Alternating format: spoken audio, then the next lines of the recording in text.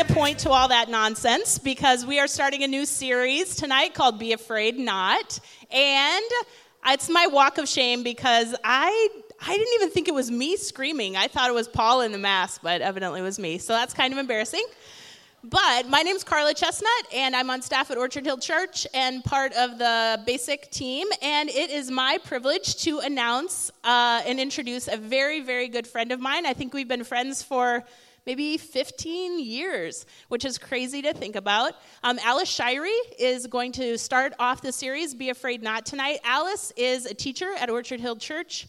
She, at a point in my life where I had to decide, you can come up, where I had to decide if it was safe to talk about my doubts and my questions, or if I was going to be a Christian and a leader who kind of kept my doubts and my questions away from the church spotlight. Alice came in and said, ask the questions. Sit with them for a while. Sit with the doubts. Read widely. Think about things. Think about topics that are maybe you feel are off limits, because the other side of it is your faith is going to be more real. It's going to be more present. It's going to be sustaining. And it's going to also help you bring joy and life to people around you. And that's what Alice has done for me in my faith walk. So I'm really excited that she's going to kick off our teaching series. So this is Alice Shirey. Give her a warm welcome.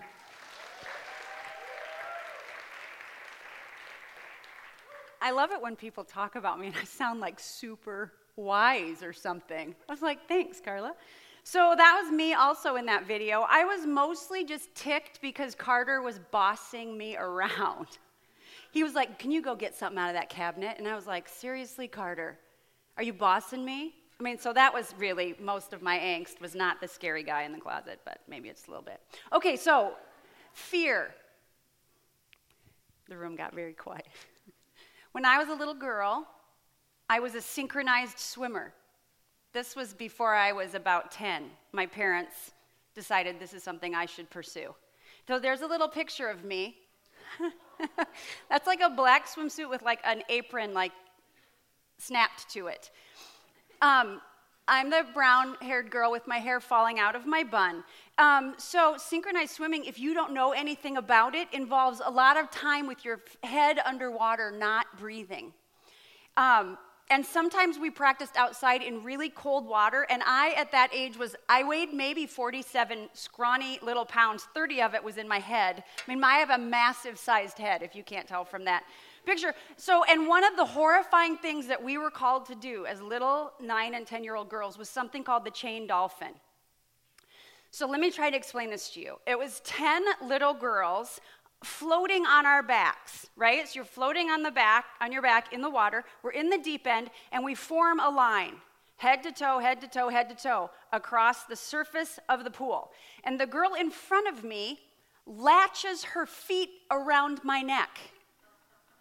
I then latch my feet around the neck of the girl behind me, and so on until we form a long chain of freezing, scrawny girls with their feet attached to each other's neck.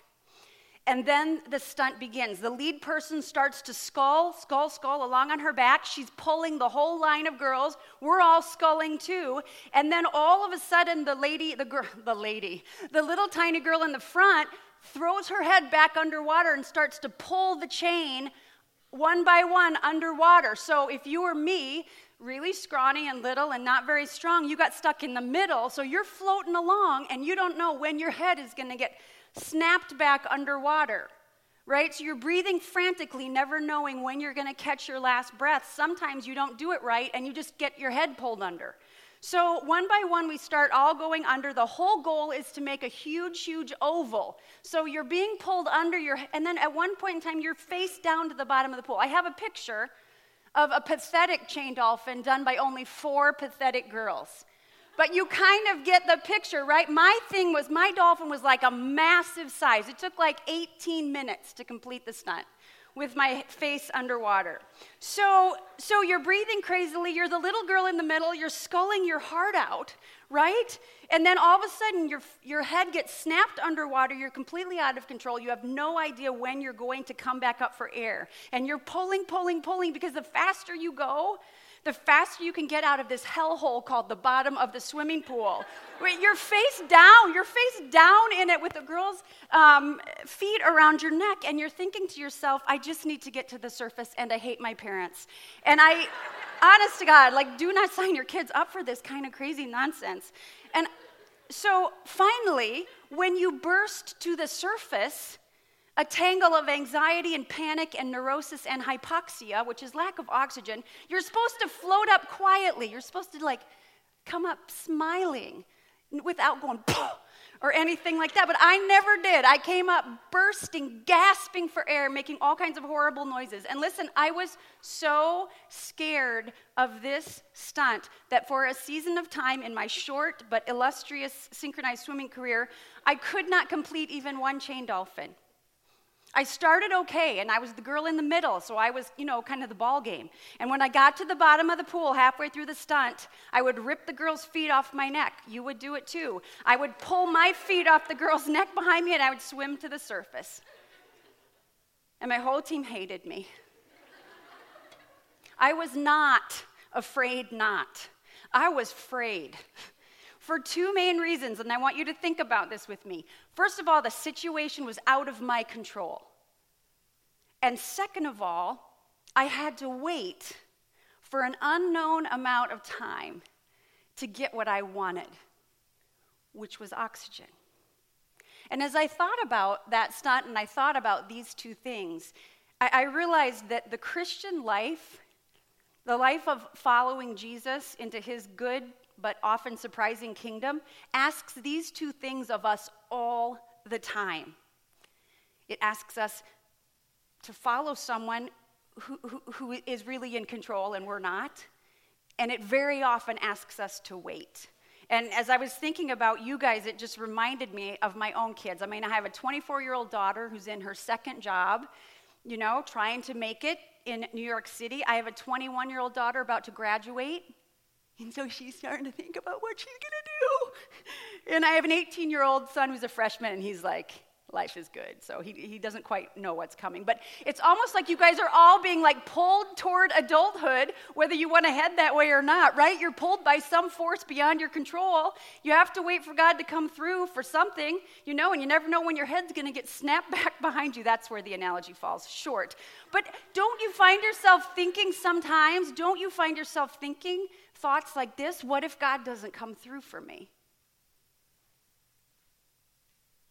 And what if I'm supposed to be doing something while I'm waiting or not doing something while I wait? And what if I fail to do the right thing and somehow I screw things up? Or what if God doesn't give me exactly what I think I'm waiting for? In fact, what if he gives me the exact opposite? Those are scary questions. And I got to thinking, that when you ask those kinds of questions and then you have to wait, that waiting is also one of the hardest parts of the Christian faith, and waiting and fear often go hand in hand. It's why the single most common command in Scripture is fear not, or be afraid not, as Carter wants me to say. I hope he hears me say that a million times. And the reason it appears so often in the Scriptures is because people fear. Thank you very much. So here's what I want you guys to know before I say just a couple quick things. First of all, you and I will always face fear. I'm so sorry to break that news to you. Being a grown-up in no way takes away fear. In fact, being a grown-up sometimes makes it worse. I was thinking, what was I scared of as a grown-up? When I was pregnant with my first child, I had a dream I had a chicken baby. The doctor, honest to God, in my dream, I had the baby, and the doctor's like, Mrs. Shirey, I'm afraid you've had a Fowler baby. I'm like, what's a Fowler? It's like a chicken baby. Anyway, I was scared of that. I'll stop with that one. And here's another big girl truth and big boy truth. The only way to overcome fear is to face it head on. Denial and trying to work your way around it only make it worse. And so as I thought about what I wanted to say to you guys tonight, I thought of three things that have helped me in my very long life. I'm even older than Carla. To face fear head on, because I'm a person who has a lot of fear. And on the surface, you're going to think as I say them, oh, that's, whatever. That's so cliche. And I know they're going to sound that way, but I'm going to try to push beyond the surface stuff. So the first thing I think of when I think about being afraid is that I need to pray. And, I'm thinking, I'm watching your proverbial eye roll, like when I tell my kids that. But this is what I want to say to you. I don't mean a nice little tiny prayer. I mean, when we're afraid, we need to pray for real. And I want to challenge you guys to start early with this. I started way too late in life to bring your full, real, honest, screwed up, scared self to God. No editing, no trying to hide ourselves from God by a bunch of fancy words, as if we could do that. Best quote I ever read was from a spiritual growth professor out in California, and he said, I have this on a slide. He said, prayer is not the place to be good. Prayer is the place to be honest. I read that, and it was like, oh, that's awesome. You need to stop being so dang polite when you pray. I watched the pregame football show Monday night with my husband. Honestly, I sat there, I was like, seriously, there's a whole hour of this before the game starts? But do you guys know there's a segment in the pregame show called, Come On, Man? Do you know this segment? You know it, right? I told Chuck's like, only 3 people will know it, but thank you. So I don't know quite the whole story behind it, but like allegedly they show stupid plays or a stupid thing a coach did or a stupid call the ref made, and then they show like a big football-y guy's face, and he's like, come on, man. And I thought to myself, that is what God does to us when we're all like, dear Jesus, I just pray I'm a little bit scared and I apologize, but could you just help me? Honestly, God is like, come on, man. And I thought, honestly, that's why I watched it. That's why I watched it, to get that one example. And I thought to myself, we need to go back to our Jewish ancestors. I mean, these folks, is that still funny, or is it just my shirt? Check my shirt. You need to read again, I need to read again the Psalms, because these folks did not mess around, okay? These guys prayed for real. So I'm just going to give you one example, my favorite from Psalm 58. This is King David, a man after God's own heart. And he's obviously ticked at someone here. And this is what he prays to God. He says, break the teeth in their mouths, O God. Lord, tear out the fangs of those lions. Let them vanish like water that flows away. When they draw the bow, let their arrows fall short. That's kind of a guy comparison thing, I think. When they draw the bow, let their arrows fall short. That's outstanding. And then get this one. May they be like a slug that melts away as it moves along. He's saying, God, may my enemies be like that slime that a snail leaves behind as it walks, or whatever a snail does. And then this is kind of gross and sad, but still David prays it like a stillborn child that never sees the sun. Read the Psalms. They're filled with these kinds of prayers. God, where are you? Why have you hidden your face from me? Why are you taking so long? I'm terrified down here. I'm drowning. I'm afraid. I don't know what's going to happen to me. Where are you? Prayer is not a place to be good. It's a place to be honest. So when you are afraid, or when you're waiting for God to come through for you, if you feel trapped in some kind of cosmic chain dolphin underwater without oxygen and no sense of when you're going to come up for air, would you please just honor God by praying honestly and authentically and fiercely and with a little Jewish to yourself? Second thing I think about when I'm afraid is I think about trust. So I want to pray, and then I want to trust. And this is a hard one. Again, I think it was David, Psalm 56. This is a great psalm. If you're, this is David when the Philistines had actually seized him at one point in time. This is what he says. He says, when I'm afraid, I put my trust in you. In God, whose word I praise. In God I trust and am not afraid. I think that's maybe a little bit of wishful thinking. What what does he say? What can mere mortals do to me? See, when we're really afraid, we need to trust. But here's the problem with that. If we're really honest, we have a hard time with trust. Because this is the question that we all carry deep in our hearts. Do you really care about me, God? Are you really going to come through for me?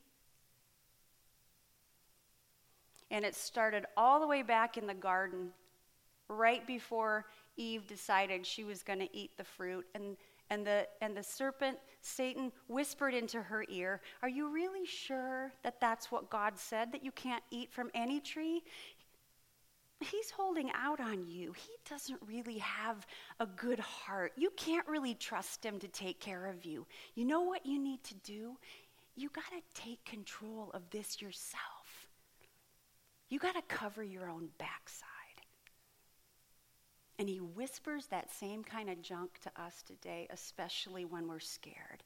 Are you really sure that God cares about you and your future? There's a guy named St. Ignatius, who I happen to like, who says that sin is the unwillingness to trust that what God wants is our deepest happiness.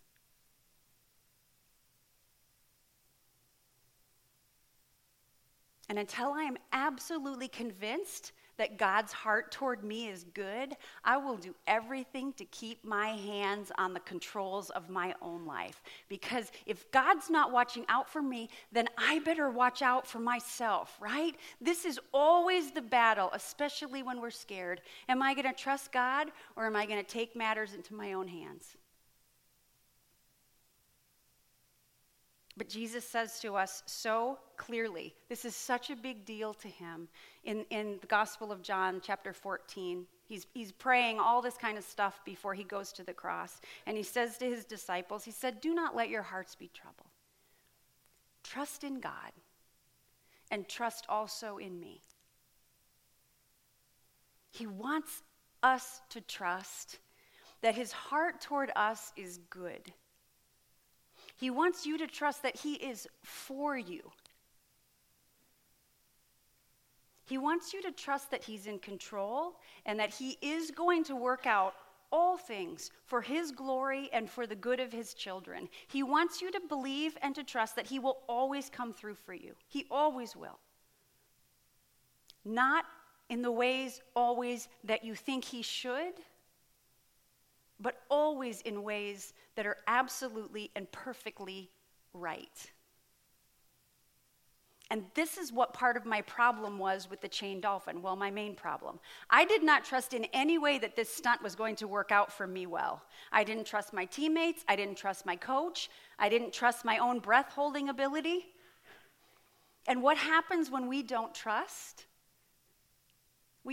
We always take matters into our own hands, and that is what I did. I literally took my hands, put them on the girl's feet that were wrapped around my neck in a death grip, and I ripped them off.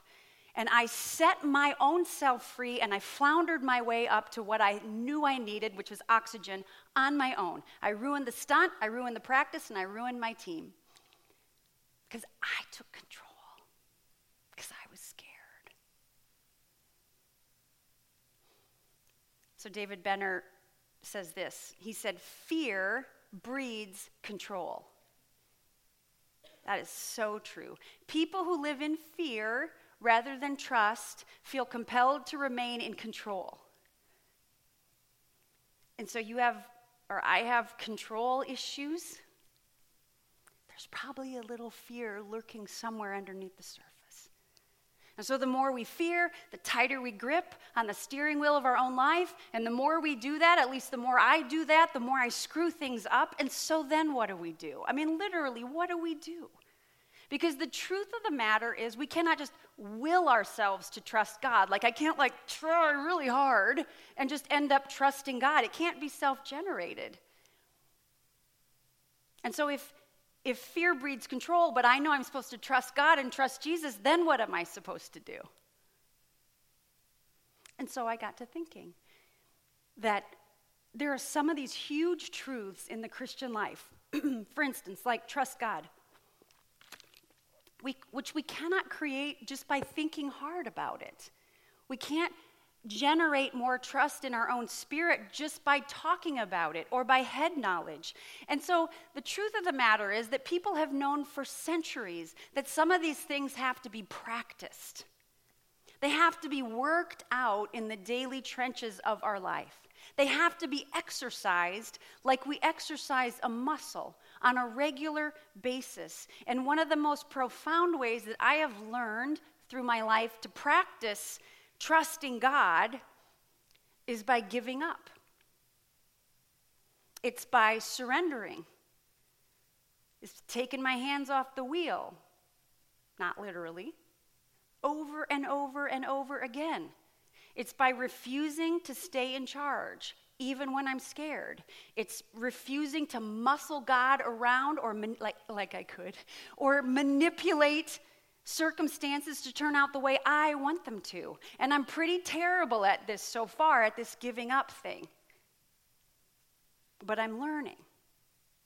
So surrender is the third and last thing I want to say. We pray and we trust. But in order to trust, we have to surrender. You see, aren't Christians great at saying things like this to each other? Like, you just need to trust God. And then we all just nod our heads like, yes, I need to trust God. You're right. And then we all walk away from each other and go home and think, am I the only one who has no idea what that looks like? Honestly. So one way that I know to practice it, to actually grow in trust, is to trust. And one way to trust for me is to engage in these classic prayers of surrender. And I just brought one of them tonight. It's not really a super classic, but it's a modern classic. Let's put it that way. And this is something literally, we can either pray in those moments when we're really scared, or we can, if we're smart, start practicing this kind of prayer over and over and over again so that when we get to those fearful moments, we know what to do. So here's just one example of a prayer of surrender. Abba, into your hands I entrust my body, mind, and spirit, and even this entire day, morning, afternoon, evening, and night. Whatever you want of me, I want of me. Leaning into you, trusting you in the midst of my life. Into your heart I entrust my heart. Feeble, distracted, insecure, uncertain. Abba, I abandon myself to you in Jesus our Lord. Amen. It's a powerful thing, even to say those words when you don't even quite believe them. But there's freedom there.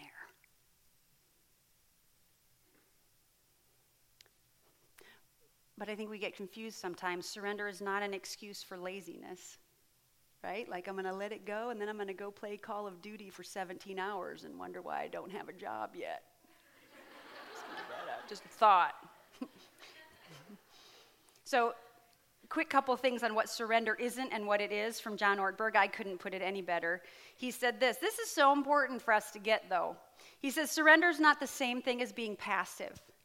God's will for your life involves creativity, making choices, and taking initiative. Surrender does not mean being a doormat. It does not mean you accept circumstances fatalistically. Oh, well, that whatever happened must be God's will. It doesn't mean you stop using your mind, stop asking questions, or stop thinking critically. Surrender is not a crutch for weak people who cannot handle life.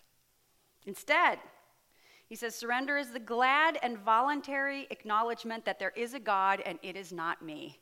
Don't you think God is like, I was wondering when you were going to get around to that? In surrender, I let go of my life. When I surrender to God, I take myself out of the center of my universe and I place God there and I yield to him. I do what he says. I take my hands off the wheel and I hand control over to him. See, surrender is not laziness. It's power.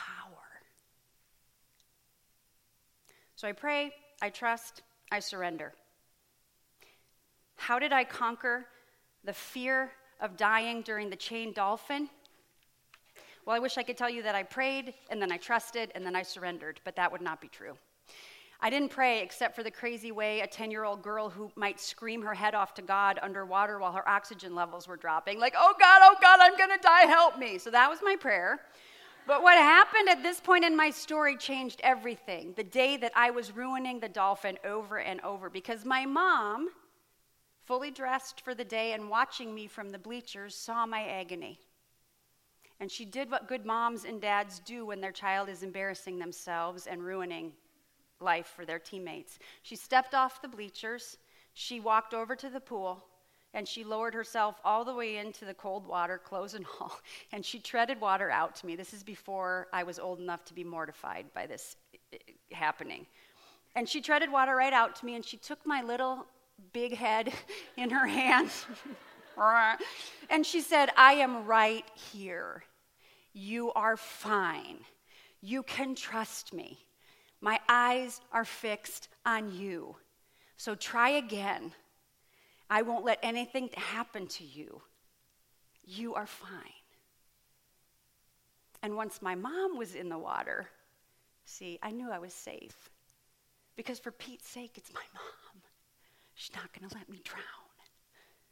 I was still afraid, but my mom was with me. And so when my panic started, when I got halfway under the water facing the bottom, I just pictured my mom treading water above me, keeping an eye on me, so knowing I was safe. And I did that frickin' chain dolphin over and over and over and over. And so that's, the picture really of Jesus in your life. That's what he does for humanity. Because he sees humanity as a whole, but he also sees each one of his children when we're scared and floundering and terrified. And the incarnation story is really, if you think about it, God, through his son, getting right down into the world with us, clothed fully in his glory, willing to get a little wet, so to speak, because he sees all of us floundering, and he wants to say to each one of you tonight, whether you're worried about what you're going to do with your life, or who you're going to spend your life with, or if you're ever going to have a job, or if there's money issues or issues with your folks. I don't know what all it is that lives in your heart that brings you fear, but Jesus is right here in the midst of it with you, and he takes your sweet faces in his hands, and he says to you, I'm right here. You don't have to be afraid. Or even if you are afraid, you can do it. Because my eyes are on you. I got your back. You're going to be fine. Let's pray. God, it's terrifying out here, down here, however you want to put it. And I'm so glad that you knew that, and our fear doesn't surprise you, and our fear doesn't make you mad at us, like we're not letting you down. You just love us, and you want us to know you're with us. We can be honest with you. We can practice trusting you, and we can do the really brave and awesome thing of giving our lives over to you and then watching what you do next. Help us with that. Amen. So you guys had these ropes when you walked in, twine, string, whatever it is. So we want you to take that and tie it in a knot. Work with me. Fray the end. I think you guys have pre-frayed ends, perhaps. And carry it with you this week, knowing that Jesus says to you, what? Be afraid not. Put it on your backpack, use it as a nose ring, an earring, whatever. God is with you. Have a good night.